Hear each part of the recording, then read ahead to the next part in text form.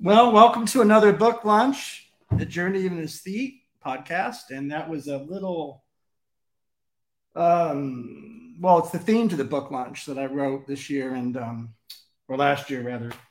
And I took a little bit of liberty with it, which altered some things in the moment, spontaneously, improvisationally. And of course, that's in keeping with our theme today, because today the book is this magnum opus by Andrea Wolf, Magnificent Rebels, the First Romantics, and the Invention of the Self. So we have a lot to tackle today, actually, because I want to discuss a little bit, how I came to this particular book. And so I'm going to sit in my chair here and hope everything is clear and everything is you can hear everything. And I came to this book because I personally have been interested in this subject. I would dare say close to, I want to say 30 years. If I'm speaking very broadly, I would say 30 years, but more 20, 25. I became interested in this subject because of Isaiah Berlin. Now, Isaiah Berlin was a scholar of Romanticism. Among many things, he was a scholar of political philosophy and the history of liberalism and the history of Judaism and Britain, and just guy wrote about everything, philosophy, analytic philosophy. He wrote he delivered some lectures at Mellon University in the 60s. About Romanticism, and they were very influential lectures. And I am actually, before we get to Andrea Wolf's wonderful book, I'm going to play a little piece of, you can hear Isaiah Berlin speaking, archival audio of him speaking about Romanticism. And I actually myself wrote an essay 20 years ago, inspired by Isaiah Berlin. And the title of this essay was, "We Are All This Romantics Now." Remains unpublished. I've never posted it anywhere. I don't plan to, although some of today's lunch is going to get into some of the themes in that paper that I wrote. It's a little strong case. Yeah, I think so. We'll get to that. So anyhow, here's Isaiah Berlin, and Isaiah Berlin is coming at the subject of Romanticism from a certain point of view, like we all do. And his point of view was, he admires the Romantics, and he's impressed with their creative vision and the fact that they revolutionized society, so much so that, according to him, modern notions of liberal toleration itself and even equality, we have them largely to thank for those two very things I hope we all agree with. But yet, as he points out, it also spawned fascism and various odd sort of far left totalitarianism. So Romanticism, if it's going to be at all a stable category with boundaries, we want to ask ourselves, how something that broad lead to such disparate things in life be a real category, a real identity? But it is, and I'll get to this now. So in his lecture, Berlin sees Romanticism as a doctrine where you say, away with all structures, order, law, I want my freedom. To put it in a really vernacular, crude sort of folk way that we would say today, I want my freedom, or I want freedom. But I'm going to cue up Berlin here. This is really interesting. The heart of the entire process is invention, creation, making out of literally nothing or out of any materials that may be to hand. And the most central aspect of this view is, of course, that your universe is as you choose to make it, to some degree at any rate. That is the philosophy of Fichte. That is, to some extent, the philosophy of Schelling. That is the insight, indeed, in our own day, even of such psychologists as Freud, who maintain that the universe of people possessed by one set of will illusions or possessed by another set of fantasies, it will be different from those possessed by another. The second proposition is that there is no, and it really is in some sense connected to the first, is that there is no structure of things. There is no pattern to which you must adapt yourself. There is only, if not the flow, the endless self-creativity of the universe. The universe must be conceived of not as a set of facts, not as a pattern of events, not as a collection of lumps in space, three-dimensional entities bound together by certain unbreakable relations, as, for example, taught to us by, say, physics, chemistry, and the other natural sciences. The universe is a process of perpetual forward self-thrusting, perpetual self-creation, which can either be conceived of as hostile to man, as, say, by Schopenhauer, or even to some extent by Nietzsche, which will overthrow all human efforts to trick it, to organize it, to feel at home in it, to make oneself some kind. That's just a little taste of Berlin's. And again, I've said this before. I'll say it again. I consider Isaiah Berlin one of the great orators of the 20th century. His elocution, his speech, the way he spins sentences. I mean, that little paragraph is a masterpiece of invention in English prose, which is his second language after all. He's from Riga in the teens, in Russia. And he took to, as I've said before, he took to England, and he was an Anglophile. And so it shows in the beautiful way he speaks and his love for English culture.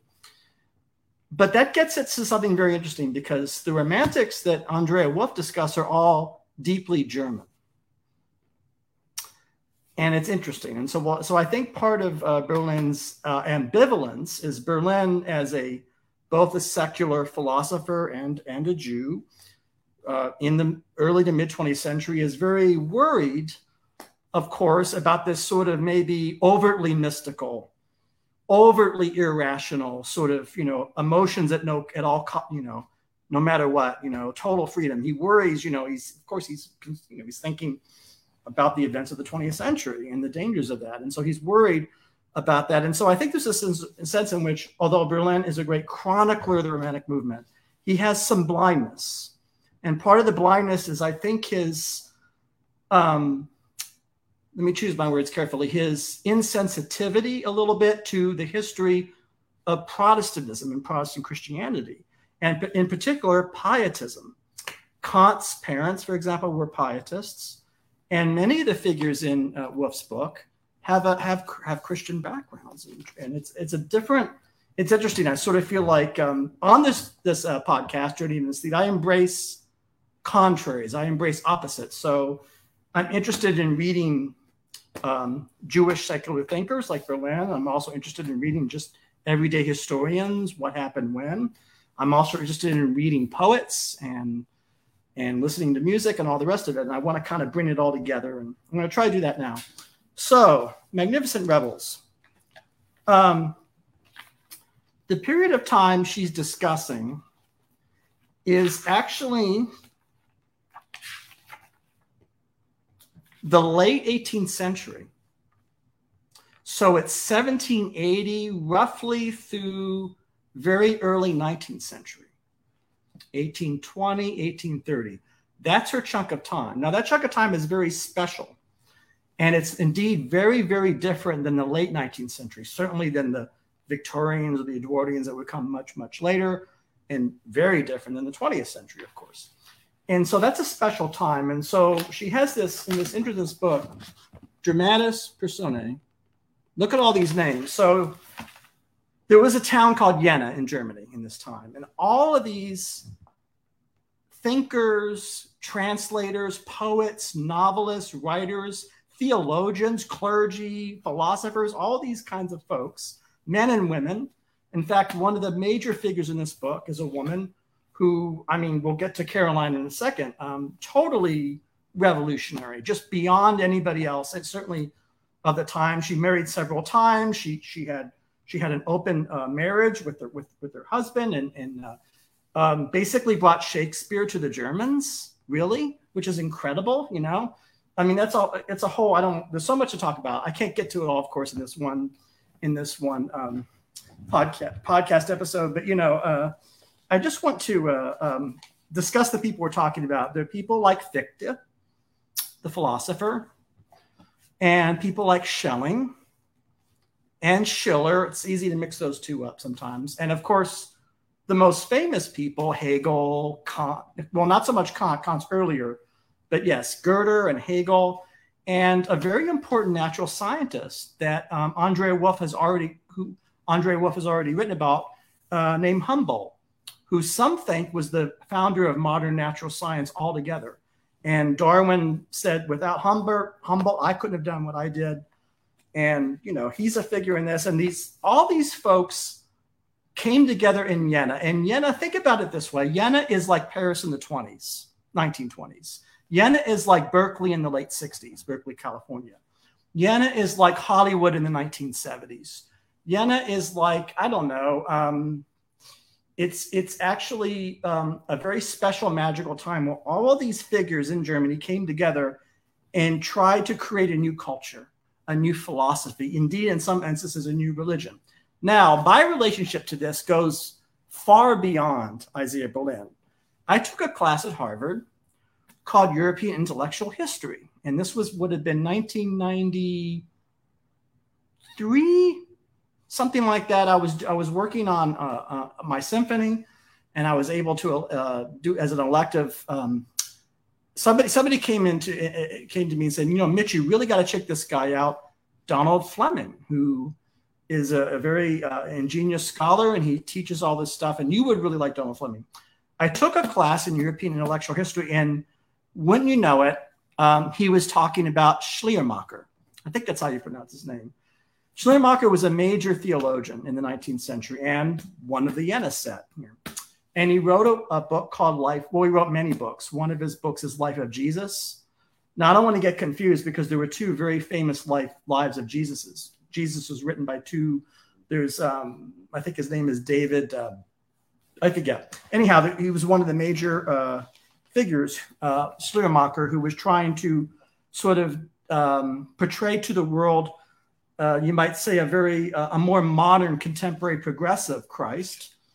And so I said to Donald Fleming, I said, you know, I should read this book. And I ended up writing a paper on not only on Schleiermacher, but also on George Eliot, the novelist, because Marianne Evans, because guess who translated Schleiermacher? George Eliot. She did that in between writing Middlemarch and Mill on the Floss. And so that's interesting. I would love to do a whole episode just on George Eliot. She's a deep thinker, and that's a whole, again, I want to stay on topic as much. Well, at Journey of Estate, you know, we're going to talk about a lot of things, so things will come up. So I just want to cut into a portion of the book where Andre Wolf, now there's a lot of dramatic scenes in this book. And to give you a taste of how she dramatizes the personalities. Hold on, she disappeared. We're over here. This is her description of Fichte, who was a big philosopher, a guru, almost like the self-help guru / popular public intellectual philosopher of Germany in this period of time. And this is her description of Fichte. So Andre Wolf, I give you enormous thanks for writing about abstract ideas in a relatable way that can communicate. Well, you'll see what she does. There was nothing gentle about Fichte. He thundered, insulted, and showed, paying no attention to subtleties or refinement. He stopped rather than walked, every step an affirmation of his very existence. He ate his snuff tobacco rather than inhaling it. At parties, he would suddenly jump up in the middle of a conversation and leave with the words, I haven't written my Louis D for the day. I need to write a page or two. Good night. In his simple and often dirty clothes, filthy and disgusting, in the words of one acquaintance, he might have looked graceless next to the other professors who dressed in colorful silk waistcoats and spotless white shirts. But the students didn't care. They were in awe of this combative professor who had climbed down from the lofty ivory tower of philosophy and seemed to be, quote, rooted firmly to the ground, to earth. By the time he walked into Jena, Fichte no longer believed in Kant's thing in itself. Now, this is an important development. So Fichte had studied Kant and was influenced by Kant, but he put his own spin on it. And his own spin on it had to do with something called ich. I-C-H. Is it itch? Ick? I don't know. Look, this stuff's important, but let's get to this. So it has to do with the external world. And According to Fichte, the non-ich was everything which is different from and opposed to the ich. And so it's this kind of abstract notion. Now, let me bring this down to earth. What excited these students about Fichte is that he's saying your internal stuff, your emotions, your feelings, your dreams, your hopes, ideals, not only are these real, but they're maybe the most important thing. And in the context of 1780, 1790, 1810, 20, that was revolutionary. It really was. And here's a quote from Fichte. He says, "Gentlemen," eventually there'll be women, we'll get to that. The feminist Caroline, we'll talk about her in a few minutes. "Gentlemen, go into yourselves," Fichte shouted to students. "We're not here to talk of anything external." Does this sound familiar? Reject the external, reject the worldly. Does this remind you of some of the sort of the more fringe doctrines of the 80s, 70s, 80s, and 90s of the last century? Interesting. Asceticism. "We're not here to talk of anything external, but rather about the internal self." He would then watch the young men shuffling about in their seats, some gazing intently on the floor, others closing their eyes in concentration as they pursued their ichs. "Gentlemen, think about the wall." Now, what he would do is he had this weird sort of therapy experiment, although there wasn't therapy then. I'm using an anachronism. That's a term from many centuries later. But it was sort of like that. He would have them stare at the wall and meditate. And he had this exercise, a very strange thing to do. A strange thing to do in a university. So in Germany. So this is I don't know. It's fascinating. But that gives you a sense of Andrea Wueff's biographical skill in bringing these people to life. But also, here's what she does that's to me even more important than that. And that she actually makes clear concepts and categories. So the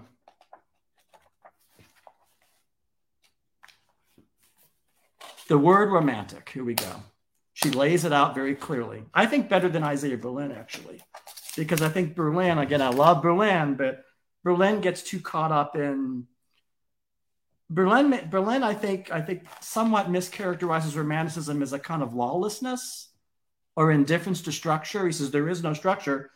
I don't know about that. I actually think the Romantics wanted to replace the old structures with they wouldn't have called it this, a new kind of structure, which I think depend on the dignity of the individual. Now, that is still a structure. It may not be the church, it may not be the monarchy, but nevertheless, there's something to be said for that, I think. Anyhow, this is from her chapter, The Dawn of Romanticism.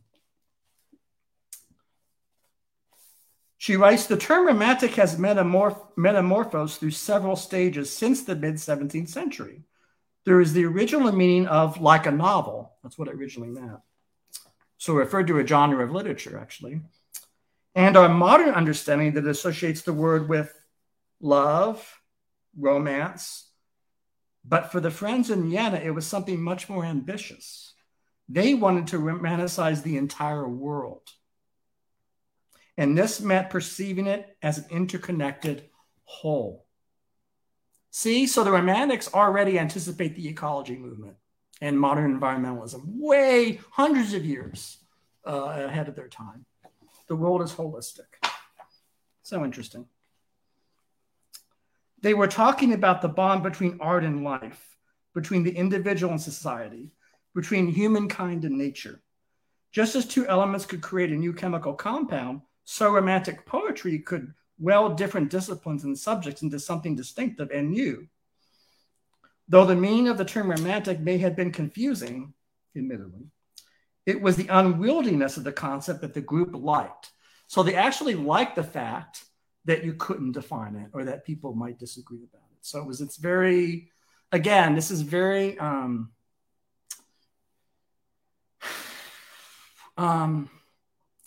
see, I'm trying to find the word. So it's actually kind of a very, the feelings come first. You know, it's a little bit like, you know, don't pin me down. Or, you know, there's that Wordsworth poem, to dissect is to murder, right?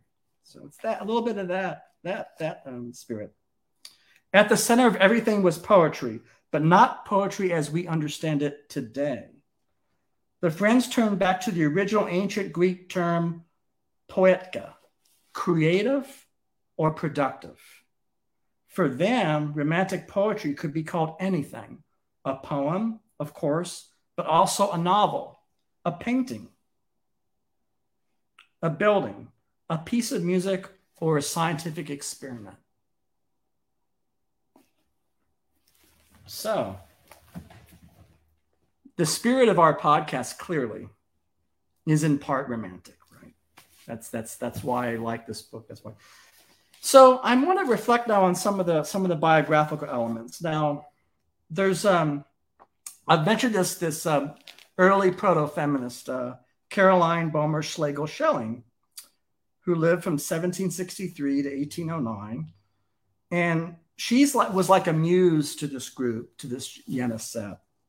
And she's really, really interesting. Like, I don't even think I can do justice really to her. I mean, again, you should get this book because, but one of the many things she did is she defined a vision of being a woman that was really, really, I think, ahead of her time and has a lot of resonance with the early 20th century in the English-speaking world, And of course, I mentioned Shakespeare.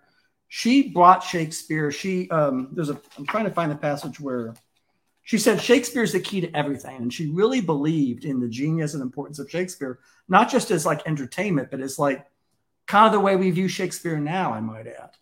And it's interesting. I think she translated like many of his plays. And at that time, a lot of people in Germany in general had never even seen Shakespeare or read Shakespeare. And so that was very important. She married twice. She first married Schlegel and then Schelling, and so she had two husbands. And then, the book closes with the French invasion of Germany, which some of these folks actually supported, interestingly enough. Their country's invaded and you're for the invaders. Well, France was seen as the symbol of modernity and progressivism and liberalism and democracy. So that's how, again, it's interesting. So this is a huge saga of the early 19th century, and it's well written and it's relatable. And hats off to Andrea Wolf for writing something so important. And as you can see, these ideas that she discusses are so resonant and similar to what a lot of folks believe and think today. I think that's interesting. And so for those reasons alone, I think this is a worthy read. I think I'm going to pause there and talk about some upcoming shows. We have an episode with a comedian and illustrator, Teresa Roberts, next month. Todd Berliner, the film scholar, is on now. I'm going to be talking very soon with Andrzej Bujalski, the filmmaker, and so those are some upcoming events. I hope you've enjoyed my my admittedly a little busy, dense discussion of Andrea Wolf's magnificent Rebels, and support good authors and get this book. All right, thank you. Have a good week, rest of the week.